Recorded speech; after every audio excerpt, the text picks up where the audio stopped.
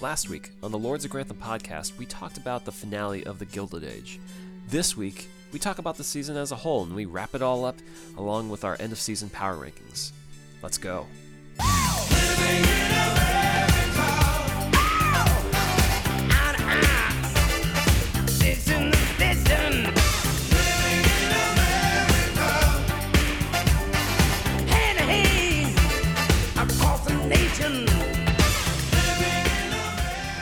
And for the last time in a long time, potentially, the Lords of Grantham are back covering the Gilded Age.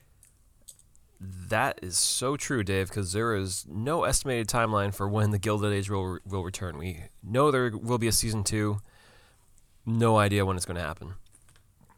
None whatsoever. I mean, I think with the pressure on Julian, considering how successful this was, I think it'll be back sooner rather than later, considering the mystery of how long it would take to get off the ground. I hope so. I don't know about you, Dave, but I was reading some of the interviews with Julian Fellowes. There's a lot of post-mortems on the show after it wrapped up, where he was, opening himself up to interviews. But every time they'd ask about next season, he'd be very cryptic, like, "We'll see. We'll just have to, see where we go with this and stuff." And it's just like, I don't think he has an idea in his mind of. I mean, it sounds like he has an idea of the broad picture, but the man's got a lot to figure out. It sounds like that's what my takeaways are from the interviews with him after this season wrapped.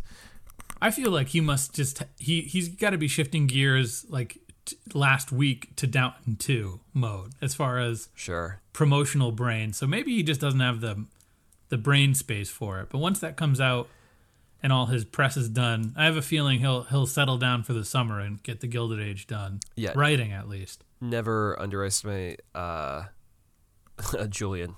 Yeah, he'll come out with like English Game Season 2 or Belgravia Season 2 or something that nobody's really asking for. Well, I don't know about Belgravia, but I don't think anyone's asking for English Game Season 2. Julian, he's full of surprises. We'll see. I'm sure the HBO money means he's going to prioritize more Gilded Age sooner than later. But yeah, I feel like Downton movie money and Gilded Age money are big bucks. Yeah. Someone asked him, like, are you teasing that Elizabeth McGovern's family will be showing up in the show at some point? Because her maiden name was different than the one that is in the show, or her like Shirley MacLaine, her mother being a character. She may have a different middle name than the Levinson one that she carries in the show. Oh, okay. Maybe she's already there. Right. And they asked, like, Julian, is this a possibility? And his answer more or less was like, why would I tell you that? It's like, maybe he doesn't even know. So what if Gladys is Shirley MacLaine? That would be fascinating. Would that line up? She's 20? Mm-hmm. So that's what? It's 1882? Yeah. So it's about 40 years removed from Downton. That would line up-ish. I think she'd have to develop a whole lot more personality to become the Shirley MacLaine character that we know on Downton. I mean, she's been very sheltered up until this point, so who knows what the Gladys character could be. Well, why don't we start to dig into this season of the Gilded Age? Because that's what we're going to do here today. Yeah. We're going to just kind of recap the highs and lows and overall thoughts on the season alongside the top to bottom, not top to bottom, but the power rankings for who ended up on the bottom and who ended up on the top at the end of the season based on all of our points that we allocated over the course of the season. Mm-hmm. So, Dave, where do you think we should start? We're talking a little bit about Gladys. Do we want to talk about the Russells? Sure. We how do we feel about the main 4 Russells? So Bertha, George, Larry, Gladys. In descending order of importance. Gladys, still feel like I barely know her. She just kind of resents her Gladys is more important than Larry, I would say, because her coming out party is the finale. Yeah, I mean, those characters, especially how we saw how it played out in the finale with Gladys and the ball and the way that it got Bertha closer to Astor, those definitely seem like characters that Julian keeps in his back pocket to play forward later. So we see Larry is already mingling with Marion. It's only a matter of time before they become a thing.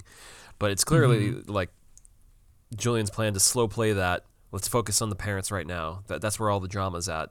with establishing the the business, making sure that's a success with the train lines, making sure that Bertha's getting integrated with society, and I'm okay with that. I mean, I feel like between Bertha and George, there was enough drama between them to kind of fuel much of the season. I was pretty intrigued with where they went over the course of the season. For me, I would venture to say that we don't need the old money protagonists to get the point across of the show. On some level, I know Julian likes an ensemble, so he's not going to deprive us of conflict and conflicting characters. But on some level, I agree with that because I feel like he does take the time to really show the whole different sides of this family. Because at first, it seems like George and Bertha are very much in lockstep, and they are. They understand that they're coming in as outsiders, and they want to be a success, be respected in society. But you start to see that diverge a little bit as George gets wrapped up in some hairy situations with the train crash accident. Yeah, and Bertha is trying to she's struggling to really get accepted in society. So I feel like you get a better sense of like George is a little bit more cutthroat, especially. I mean, we see early on where he's willing to blow up those shares or that those Mr. Fane and Mr. Morris were shorting at their own cost. He's pretty ruthless in that regard. So we start to see that kind of seep a little bit into his relationship with Bertha, where he's got to focus on the business, even if she's concerned about that. At the same time, we understand that he does love her. It's just business is a priority for him in a lot of ways. Mm-hmm. And we start to see the importance of that as it becomes the sort of focus. Mm-hmm. And it's funny too because as much as you say, Dave, we don't need necessarily the old money people because there's not much going on, and I do agree with that Agnes and Ada and some of the other people of the high society are pretty one note. They just present the Russells and what they bring to the table. But Bertha, to me, somewhat is kind of one note because in a lot of ways, and that may be off-putting to say, people may disagree with that, but in a lot of ways, she's pretty much single-mindedly pursuing being accepted into the society for the entire season, and the only real shadings of her that we see come from how she reacts with George and how she interacts with him and responds to his trauma or her children, how she manages their issues. So, I wouldn't say she's too different from the old money in a lot of ways. She's just more interesting and more. The family's more interesting. More fluid. The dynamic she's moving. Of the family is more interesting. Yeah. I mean, George, on the other hand, I think does offer a lot of growth, and they throw a lot more obstacles in his way. Mm-hmm. Where not only do you have Turner, but you also have what we already discussed about Bertha, where he needs to kind of put her in check a few times and say, "Hey, look, I might go to jail. You need to stop worrying about Warden McAllister." Yeah, I mean, what's the worst that Bertha has to deal with? She gets hushed off into a barnyard, and it's not even acknowledged the next episode. Different. You can't judge other people based on your trauma. So Bertha's got it pretty bad, I guess, in that moment. That is true. It's funny though with the Turner situation. That's like something that is just lobballed to George just to kind of explode his week. But the funny thing is, it does show us a lot more about George, and that he's very steadfast about Bertha, but we don't see that interaction exactly with Bertha, with the downstairs. It's more so like, I mean, I guess you could say when she hires Church across the street to help with the luncheon, but that's more of just like, get over here. That's more of a flex. Yeah. I would say for me, George is definitely the most fascinating male character on the show, and the driver of a lot of what I think is going on for me at least. But okay. Yeah. I don't disagree. I think George is a fascinating character who's given a lot to do. Yeah, and I guess there aren't that many male characters to choose from. There's also Oscar. There's Mr. Rakes. There's certainly I think those are the big. I mean, Rakes and George are really the two big male characters. Yeah. Well, why don't we talk? If you were to make the... Go ahead. What do you... No, continue. You go ahead. I was going to go a different way. I was going to say, like, who... I don't even know if you would... I would just say Rakes and George are on the top tier, and then Oscar is one tier below. Like, he's a supporting character. Yeah, I mean, he doesn't even show up until late in the first episode. And, yeah, he's definitely a background character. But, I mean, again, as Julian plays the cards that he has in his deck, we'll see, that come to fruition with him and Gladys, I'm sure, more next season. And I think he's fairly served well with his whole drama with John Adams that he is. And yes. Just turning the focus more to the Van Ryn's side of the street. Oscar,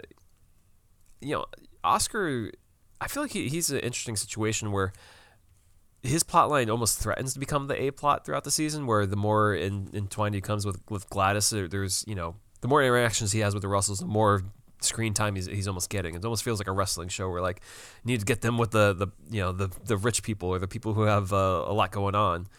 But then and his interactions with Turner as well. Yeah, and that's the thing. It's like it's almost, I feel like Julian threw it in. They're like, let's have him interact with Miss Turner and set him back for a little bit. We can't have this, him getting with Gladys already this season. Let's give him a setback for a second, see how he reacts. Yeah, we need to give him his intentions an air of cruelty. Like they're not natural. He is paying somebody to give him intel to make him feel like he has the social upper hand. Yeah. And just going back to the fact that he's not really interested in her as a person, it's her money that he's really interested in. It's so wrong. It's wrong, but it's what those with it's what people in that situation financially and sexually. He's gay, so it's the life they had to live. There's no way for them to live honestly and happily. So yeah. I'm not saying that it's right, but I'm not saying that it's probably didn't happen all the time back then. Yeah, I think that's fair. His fashion definitely evolved throughout the season. That was something that just became increasingly like, what is this guy doing? What is he wearing? Those tiny sunglasses. Like Willy Wonka by the end of it. Straight Django up. meets Willy Wonka. I understand that was maybe the fashionable fashion of the time, but those tiny sunglasses and the cane and stuff, it's like... He just needs a little mustache, a little twirly mustache, and he'll be a supervillain. Honestly, he looks like he's on that way. I mean, he pretty much is like a villain with the way he's treating Gladys. It's funny, though, because there is something about his relationship with John Adams that feels predictable. Like, we've seen this before in other TV shows where it's like, I can live this down, I can deal with this until the other thing plays out. And it's just like... And the jealousy comes out. Yeah, and... I guess we'll see when we get there if Julian subverts it or not, but I almost kind of tapping my foot waiting for that plot line to play out in a lot of ways. Yeah, you just know it's going to blow up and it's going to threaten and somebody's going to find out and it's going to embarrass somebody's the whole going to have to family. It'll threaten the Van Ryn family, which but is then probably the more interesting maybe, thing than anything of that outcome probably would just be how it reflects on the Van Ryns. But knowing Agnes, it's going to, whenever it happens, it'll be shock and understanding. She always seems to side with the wokeness, as we've talked before. She's a shockingly woke. Well, I mean, let's talk about rich her old lady a little bit more, because she definitely is very accepting of Peggy and having her as her assistant and having her around the house attending to Marion.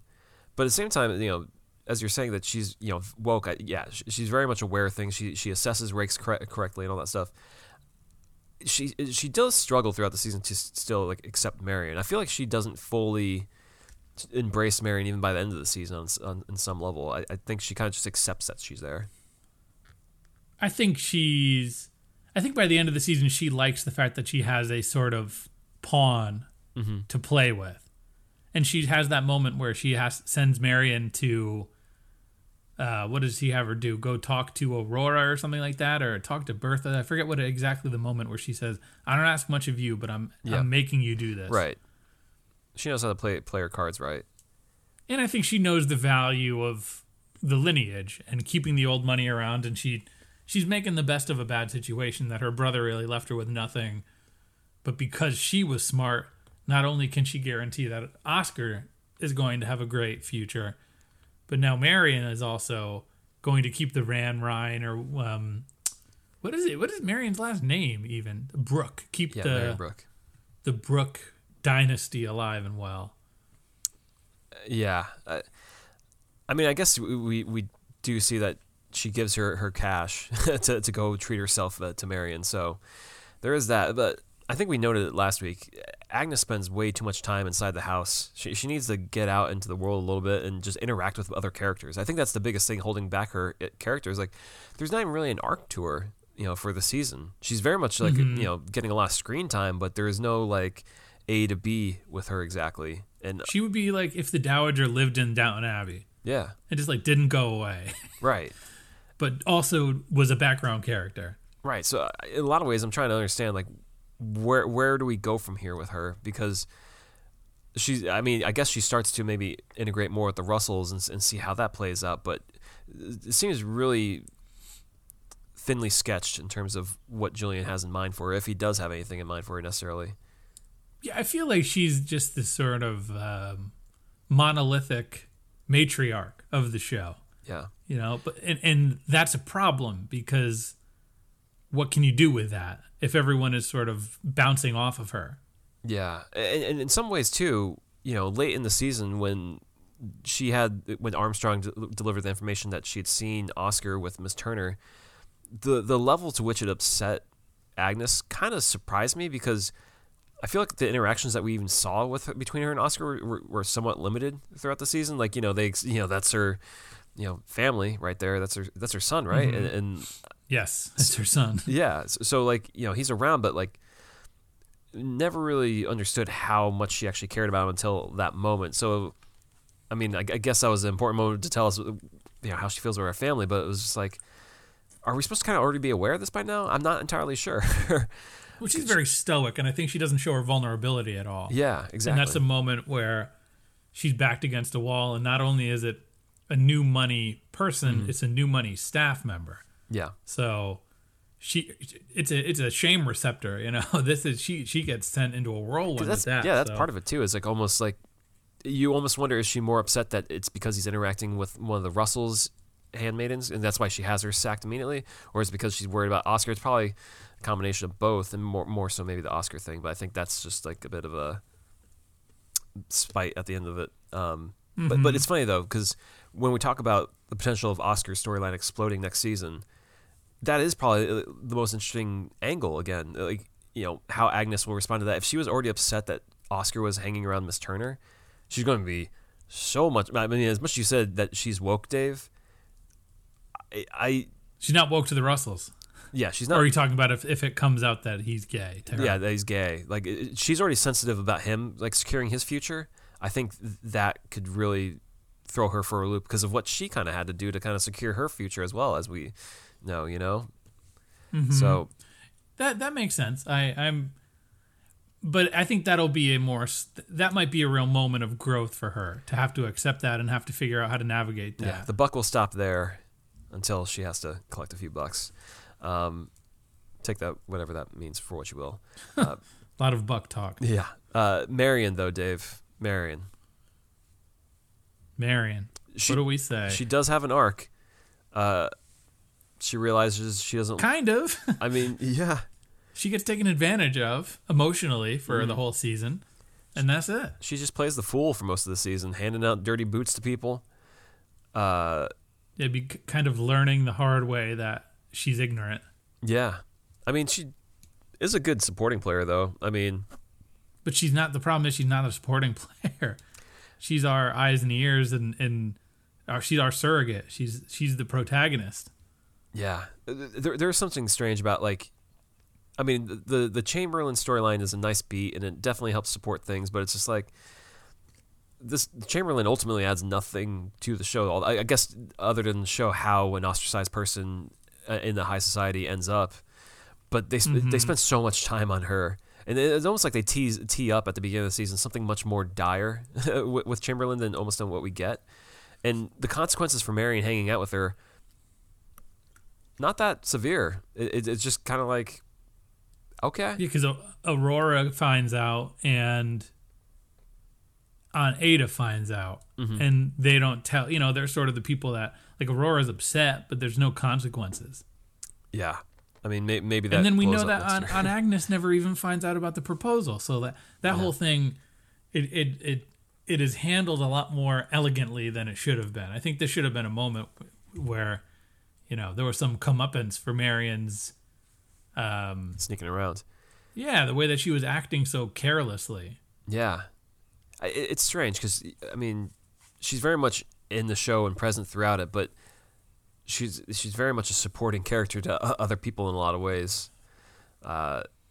So yeah, she does parallel Tom Rakes in a lot of ways as far as a quick acclimation to New York City. Yeah, and maybe but a sort of disdain, whereas I think Rakes on the DL is really liking it. Yeah, and maybe that's the fault here, is that the storyline that she got paired with was the one that we said last week is pretty predictable, just waiting for that shoe to drop on, you know, the reveal that Rakes isn't all that he's cracked up to be. And so that's why, like, okay, we're spending all our time with her on this one, while she's showing up in other ones that are kind of inconsequential, but she's there. So just kind of waiting that out, and it'll be fun to see what happens if she engages with Larry next year. And then how Agnes she will. That's spoiler alert. She's going to. I mean, it's pretty predictable on that front. And aside from that, in the upstairs there, you know, Ada was present. Nice to have around. Yeah, I feel like that's a, you know, she shouldn't be an in case of emergency break glass character, but she wound up being that. Yeah. And I don't agree with that. I feel like. She's got some fun plot lines in the future. I see her almost like I know she's upstairs, but I feel like she's like a Miss Hughes type who's very likable in the background until she gets a plot line. It's like, oh, this is fun. I want to see where this goes. So, because and I feel like of all the people to have a sort of Prince Kurgan backstory, we saw in the episode where she talks about Oscar sowing his wild oats and Agnes being like, oh, I didn't even know that you knew those phrases. Well, we did get that this season. She's got a past that with Eckhart, right? Right. Is that his name? Yeah, and that was pretty fun to see how this clown was just being like, you remember me, right? We were meant to be. And she's like, maybe. Give us more of that. Give us more of that salacious past that she may have had. Well, salacious is not a great word to use for describing anything. I don't know. But yeah, that's the Van Ryans in a nutshell right there. They got a lot going on, but there's a certain irony that, to me, the most interesting female in the show and the best character in the entire show is Peggy working for them. Yeah, Peggy is. If I think what happened was they want you to believe that Peggy and Marion are sort of equal footing as the surrogates and our eyes and ears, but Peggy winds up having so much more to do and having so much more depth and having the same relationships that Marion has. She has a relationship with Clara Barton. She has a relationship with Tom Rakes. And she winds up sort of driving the plot in a way that Marion is just a background player. I don't know if I would agree that she drives a lot of plot, but she's witness in the same way that Marion is, as well as having her own unique fleshed out plots that are actually interesting and have a really interesting resolution. Yeah, what I agree with is there's definitely more depth there. I feel like some of the stuff that happens, reverberates more with her, or adds some depth to her character as she goes along. So if we have to name the two best characters on the show, to me, it's got to be George and Peggy, and then Bertha would be the third, if you want to tally up who's the most interesting characters on the show. Yeah, I think I would agree. The thing with Peggy, though, I think, because I was just thinking about this before we recorded, in terms of the season for her, they keep teasing the thing with Rakes, what that business is all about, and we're kind of waiting all season to find out what that is, which I feel kind of does a disservice to her character in that it kind of keeps us waiting to kind of find out what's the drama here. And but I think the thing is they give us crumbs, but we don't latch onto them in the way that some viewers may have. Yeah, As far as she brings up the fact that, I was in love once. We weren't like, tell us more, Peggy, tell us more. We were like, okay, she had a boyfriend at one time. Yeah. I mean, it did add some intrigue, but it felt like, we see her interacting with her family. Was it in episode 4, I think, or episode 3, whenever the boots are delivered. And we're trying to figure out what the rift is between the whole family here, because something's clearly not right. And it all snaps into place afterwards, and probably makes it for a better rewatch when you go through the show, understanding what came before. I kind of understood it, but it didn't. It seemed blown out of proportion. That she wants to be a writer and she's very talented and her family's rich, but her dad wants her to come home. Well, I don't think it's that. I mean, the baby thing is, I think, the thing that. Yeah, but as watching it before knowing that, as someone who viewed that, I never felt like it was unjustified. It just seemed a little underwhelming. Yeah, exactly. Because like in those moments, like that's really why they're not getting along here, because he doesn't want her to be a writer. That's a little half baked there. But we came to learn more. But the funny thing, this is the 1800s. This isn't now. There's actually some money in being a decent writer. Yeah, it's funny though, because that plotline it's good. I really appreciate that. She became a published author, and they even show how she had to tackle the one publisher that did not want her to be in there because they want white writers. And even little moments where like taxis won't stop for her and stuff like that really help to inform us about what she has to deal with and how she navigates this whole society. But it's funny, the newspaper plot line, it's almost like 2 or 3 episodes where she ends up going with this other one with Fortune. She does well and they want more of her, and then it's like, okay, well that's good. Okay, yeah, we'll see you. And then we're waiting for the reveal of the Rakes plot line. So like it's pretty simple, her storylines, her main storyline with just becoming a published writer. But as we see more with the family, and especially what they're teasing for next season, I'm so hooked to see where that goes. Honestly, and again, it's really just like having those moments that I feel like we don't always get with Marion, of just the downstairs staff being rude to her. And then like even having to deal with high society and Brooklyn based parents on the black side of things, where they have to kind of measure up to who they're competing with. So it's good. yeah, it's riveting. It's she is definitely given the most overall. I think she's given the most to work with, and even we didn't even touch on it really. All of her stuff with Armstrong, right? Is that her? Yeah, the back and forth enemy downstairs. Yeah. She has all these different things going on. She has the most fleshed out and diverse storyline of any of the characters on the show. And I feel like part of that comes from Julian. I'm just reading in between the lines here. This is a new character for him because he's used to writing about either poor white people or rich white people just navigating the world. To him, this is like fertile grounds for like new plot lines and stuff like that. Yeah, because what's the Jack Ross as the jazz singer in Downton Abbey? Right.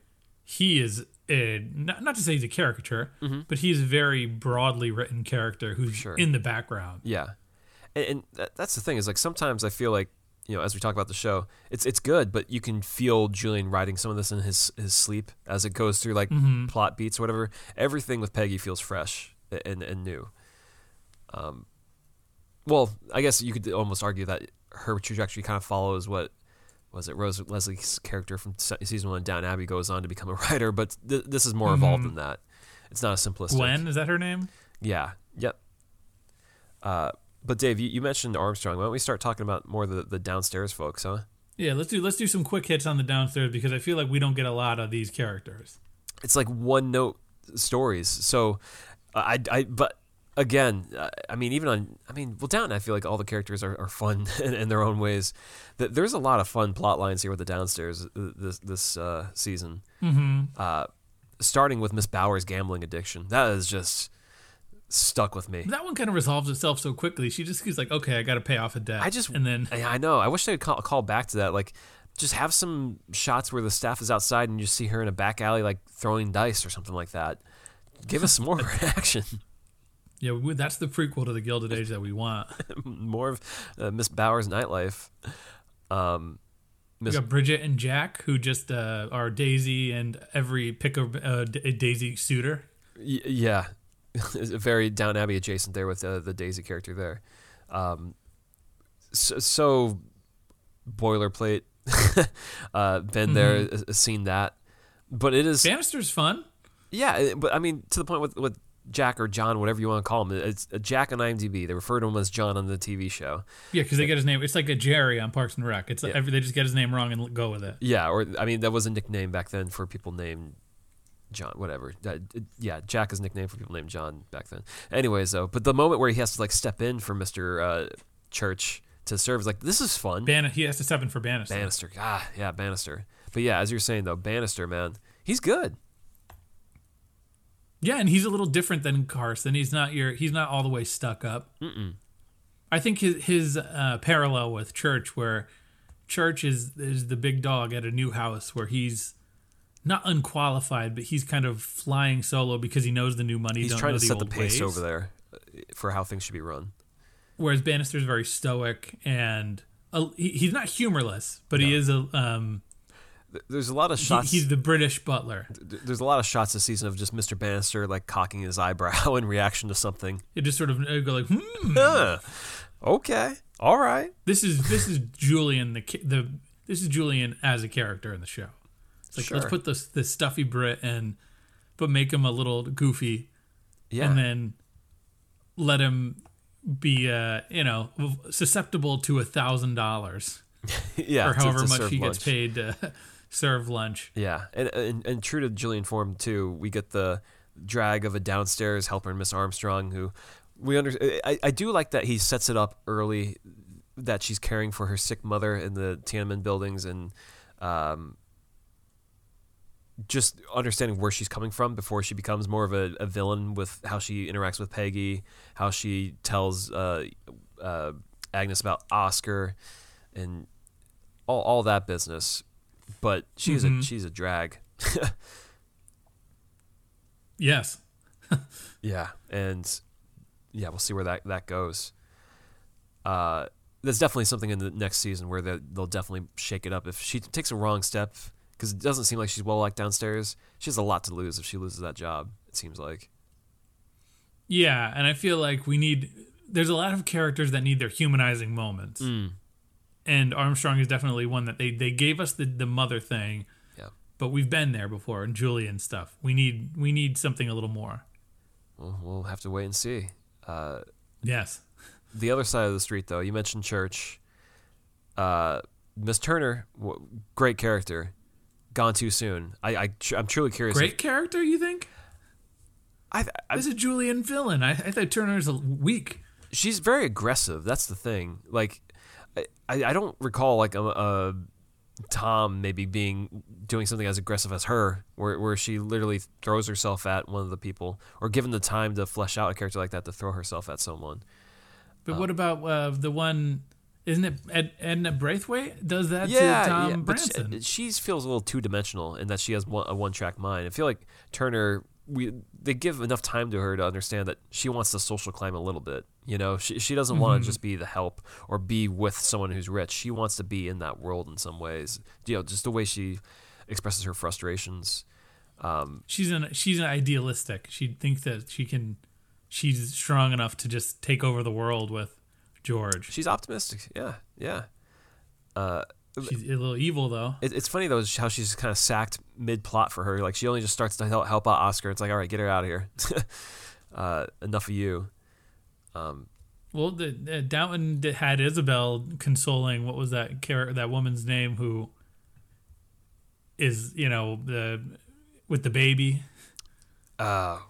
And they kept bringing her back, and she was around for like another season. Right. That was whatever her name was. I forget. Not even worth remembering. The worst. But yeah, Julian has a way of keeping people around, even if they don't. Yeah. If they seem like they're not all the way done, they might not be all the way done. Yep. So I don't know if we're done with her. Yeah. What are the odds that Turner turns up as like John Adams' mistress or something like that?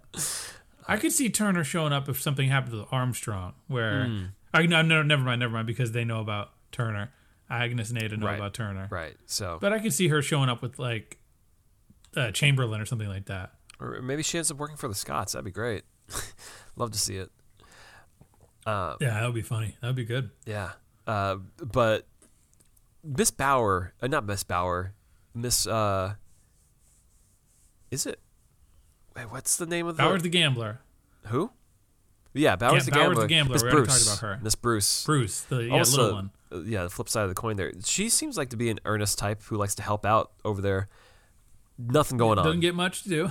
Nothing much to do. It's just like they had extra budget. They could hire a Broadway actress to show up on the show, and she was happy to show up and do it.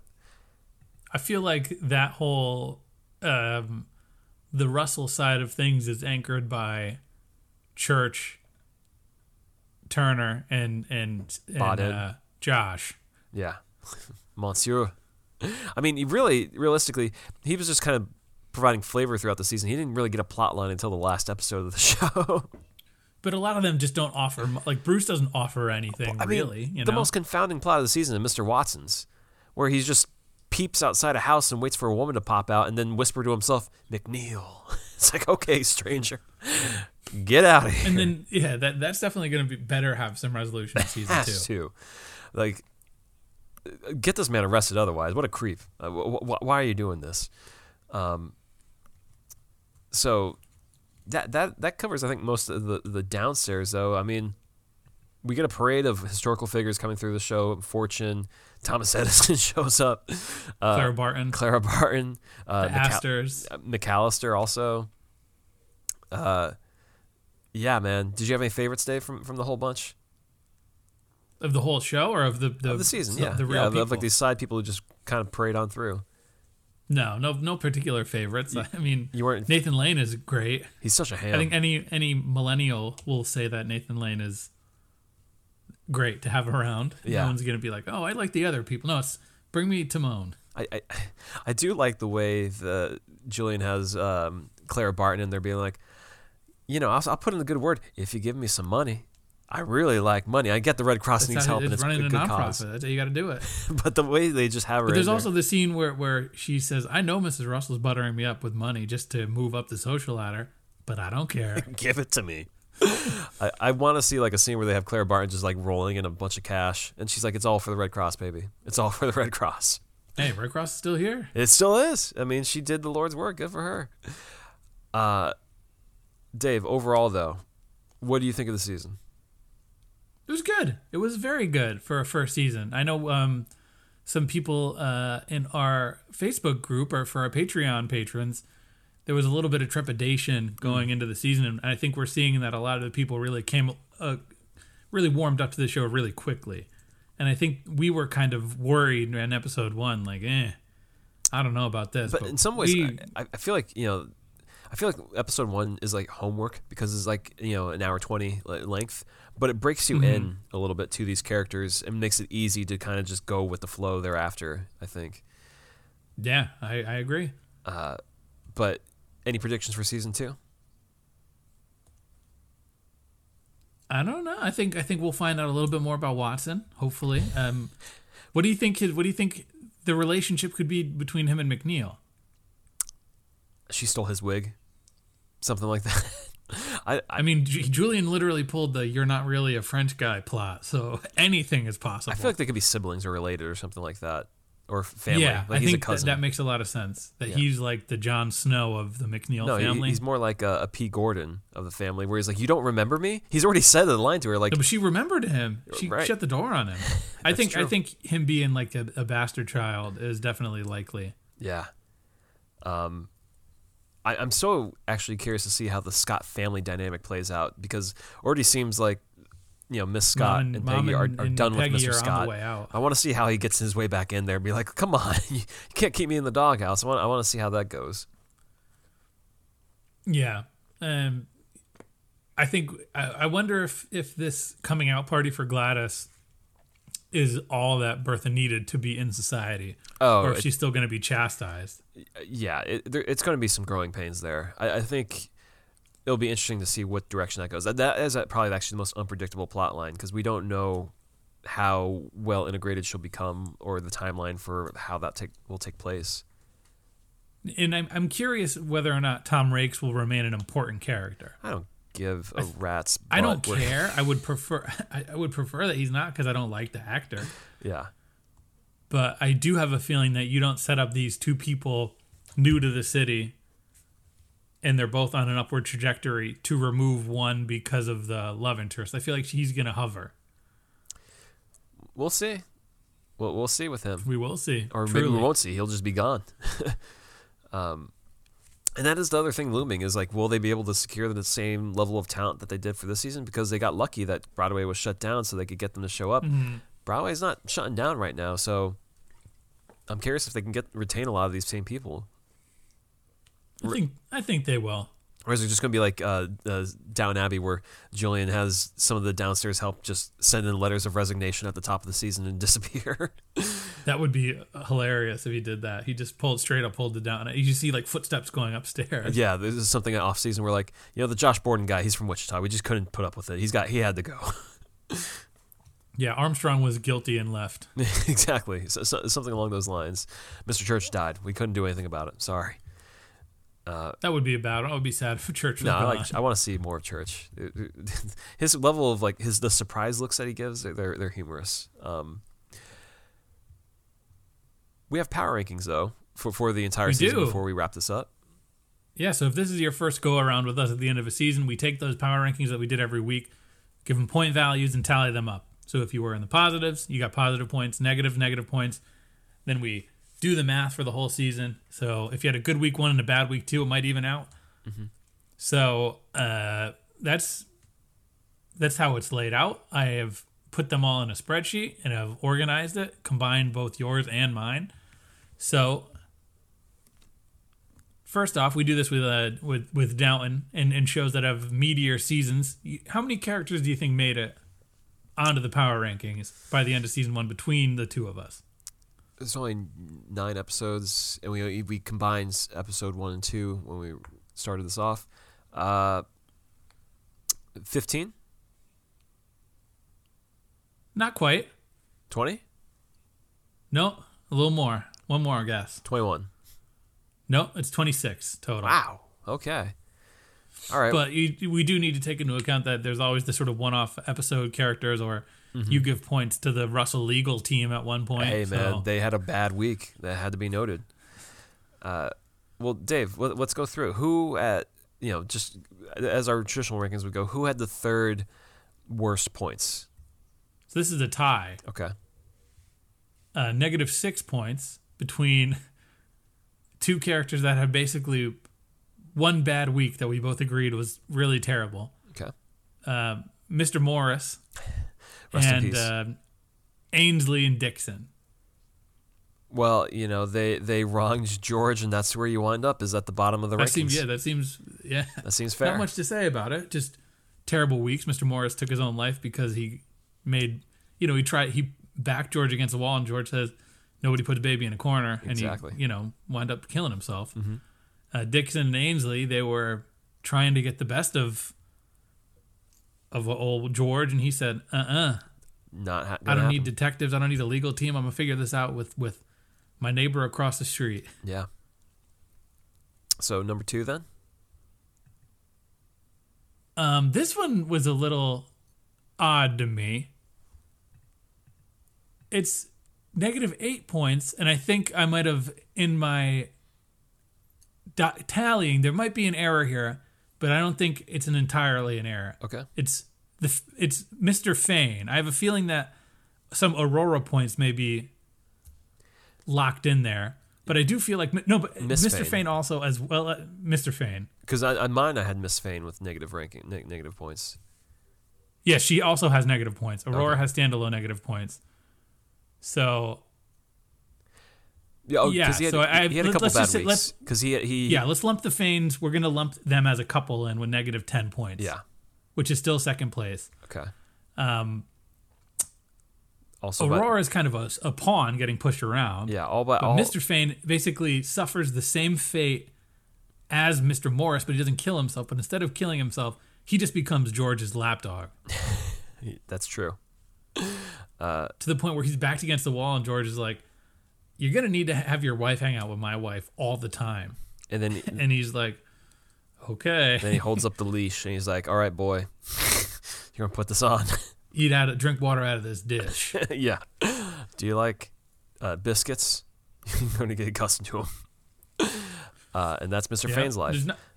I feel like this there's a lot of moving pieces. A lot of these characters kind of hover in that not terrible zone, but a couple bad moments can put you in there, which leads to the most poor performing character on the whole show. Do you want to take a guess? Turner? Yes. I mean, negative 12 points.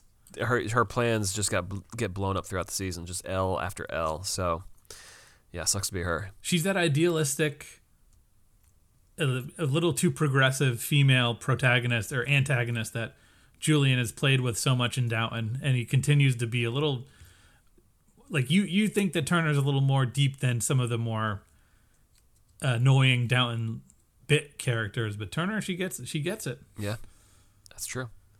So on the positive side, third place, I think this is fascinating how this shook out. Positive 8 points, so that means over the course of the season, wound up with 8. Bertha Russell. Ultimately, she wins at the end of the season. She makes her way in. And I think there's only one or two episodes where she really takes a L. It's the beginning of the season. And the one where she's the really beginning upset. of the season, and then this second to last episode when she gets to, pushed through the chicken coop and the kitchens. Real journey for her, because I forgot, even when I was looking at my rankings, like, oh yeah, she really did start the season out rough, and it's been a long road for her to get accepted, so kudos to her for turning it all around. The good weeks weren't always good because she was kind of tussling with George about the importance of everything she was doing. Yeah. Well, number 2, Dave? Number 2, 11 points at George. The dude knows how to flex. And even when things are scary, like they were with the train accident and Dixon holding this situation over his head, he comes out on top. He comes out swinging. He's strong. Yeah, he wins the day. He makes sure he finds out what went awry, and he fixes it. I mean, even if it was a little bit fortunate where Marion just bumps into the note from the name at the Bloomingdale's that she was at, it's like, oh well. But George, he lets Ainsley know he's done with her. He said that all she's going to be doing is scrubbing floors, and that's it. That's all. That's George's power. And number 1 though, it's pretty obvious. It's Peggy. Yeah, 13 points. Marion is too much of a nothing to wind up on either of these lists. Peggy's just owning things, man. Yeah, but didn't we literally just say that like the most interesting characters are Peggy, then George, then Bertha? Yeah, that's true. We did say that. And they also wind up with the best, and I think that has to do with the diversity of the stories being told. And we say that behind Bertha is Tom Rakes, and then from there on out it's pretty much because Tom Rakes made his way up through the society. Who knew? Agnes, Gladys, Marion, they all wind up in different plots in the middle because they have ups and downs and ups and downs. Whereas I think these 3 characters, the downs are minor compared to the ups, which are like unanimous ups. She got herself a job at the top of the season. She gets herself a second job as a writer. Her only setback is her family trauma, but I mean that's not even enough to overcome like the way she helps other people throughout the season. So yeah, Peggy's and she best. calls her shot in the episode where Marion is at her house with the boot. She says, "I gave you train fare." Like Peggy's a boss. Yeah, I got money. So I think that wraps up our coverage of the Gilded Age for now. We will be returning with another show shortly. And we won't reveal that. You'll just have to pay attention. Yeah, wait and see. Keep your eyes on your feed. Yeah. If you are new to this podcast and we're riding along for the Gilded Age, we would love it if you would check out our other stuff. If you like Downton Abbey, you like The Crown, you like Bridgerton, you like Poldark. We gotten some responses this week on Instagram from a couple people who actually started listening to our Downton Abbey podcast, and to that we say thank you. Really appreciate that. The movie's coming, so we're getting back to it. We're getting back to Downton. We'll be there at some point in the near future, so fear not. Yeah. Until then, Dave, have you been watching anything else? I'm thinking of. I mean, I tried to. I had every intention of trying to watch 2 or 3 Oscar movies, and I just couldn't do it. Yeah. I watched Power of the Dog and I liked it. Yeah. But I wanted to watch Coda, which wound up winning, and I wanted to watch Belfast. Oh yeah. but the thing is, like, I know what I'm getting into with Belfast. So Sure. why do I need to rush there? You know, I don't need a slice of life movie about Belfast to know it's not going to win the Oscar. Just what about you, Corey? Same. I was trying to catch up on some Oscar movies. Real unexciting crop this year. I mean, I watched 7 of the 10 nominees. The only ones I didn't. So what did you not watch? I did not watch Belfast. That holds no interest to me. Don't Look Up. I loathe that it even exists, and I will never watch that. And then I haven't seen King Richard yet, which I plan to watch now that I want to see what's going on there. So would you say is Dune number 1 for you, or would you say Drive My Car took that? No, Dune is number 1 for me. Just like the sheer spectacle of that, seeing that in IMAX, just like rocked my world. Drive My Car. I actually watched again, even though it's like 3 hours, because there's just something about the emotional journey of that just really hits. Like, it covers so many beats that, I thought it was fantastic. But a lot of these movies you can take or leave them. They're very mid in a lot of ways for me. So I mean, I enjoyed Power of the Dog a lot, but I think I would have enjoyed it more if it didn't have the Oscar weight hanging over it. I think it's the kind of movie that if you saw that on, getting a lot of buzz and it was a little bit more indie feeling instead of this sort of prestigious feeling. I mean, I said in my letterbox on that one, it's just like it engages you intellectually, but not like emotionally. Like, it's hard to like really like get invested in that movie. I mean, it's like a 2-performance movie basically. Yeah, great looking movie. Love Jane Campion, she's great. But great looking American Western movie that was shot in New Zealand during the pandemic. Not according to Sam Elliott, but yeah. Yeah, no, it looked amazing. That is a very good movie, but it's just one where you have to like kind of just like accept that you're signing up for something you're going to chew on and go through. And there's a lot of chewing in that movie. A lot of chewing. I think we can wrap it there, though. We got we've basically been talking the length of a full episode. Usually these end of season wrap ups are pretty quick, but kind of in and out. But I guess there's we've never been in a position to have to actually break something down as it's happened, where we know just as much as the listeners know. So, thank you all for riding this train with us and making sure it didn't go off the rails. Yeah, thank you. It's been a blast. And we hope to catch you again soon on the pod. Until then, you can find us on Instagram, Facebook, Twitter. Hit us up on Gmail. Lords of Grantham. Some people were asking us. I know we talked about it a little bit last week, but we got Love Is Blind season 2 recap for Patreon. The people want to know. We talked about it. You know where to find us, and we'll catch you next time on the pod. All right.